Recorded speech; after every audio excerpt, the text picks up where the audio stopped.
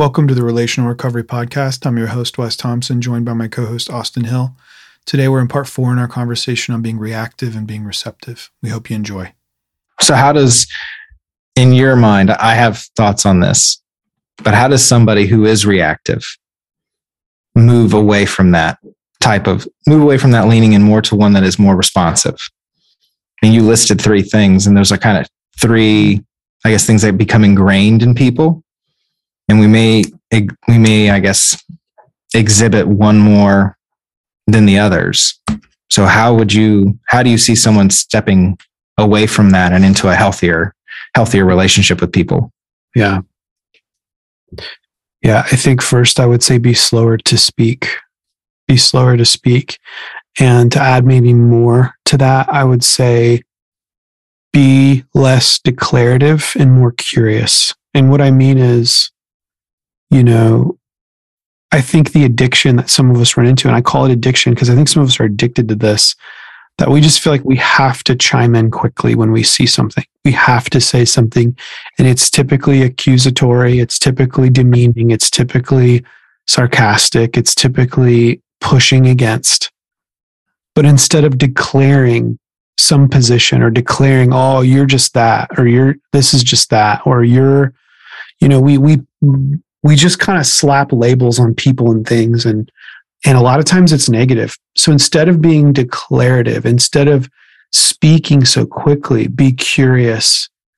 And we talk about curiosity all the time with our staff at the Refuge, Austin, but how do we be curious? What's the best thing you can do to be curious?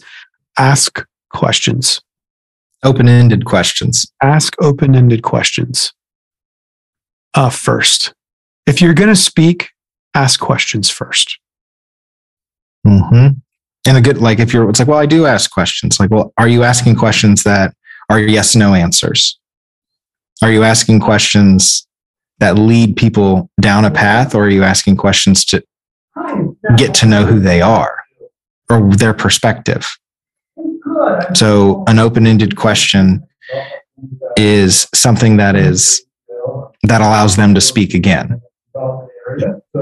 It's not disguised as a question, is not something disguised as a statement. Yeah, exactly.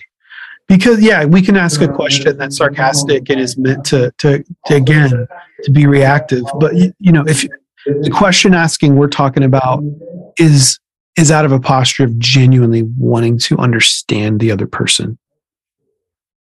Yeah. I think it's a good sign. If you're not curious, if you don't feel curious about other people, it could be that you're being reactive. Yeah. I think if your response is always, I know what they're thinking, that is a reactive way to go through life. That's a reactive posture. It's I know why they're doing that. Oh, they're just this, so that's why they're doing it. If you're assuming that someone's out to get you, I guarantee you, people aren't thinking about you as much as you think they are. Yep. They're doing the same thing that you're doing. They're worried about how they feel. They're not thinking about you as much as you think they are. Yeah, and I think if we asked more curious questions, we would probably find that we have more in common with the people we demonize. We have more in common than we realize. Because again, fundamentally, all of us, whether we're Republican or Democrat or religious or irreligious or whatever, we all want to feel loved. We all want to feel safe. That's something we can share. That's something we can share. That's something we can connect on.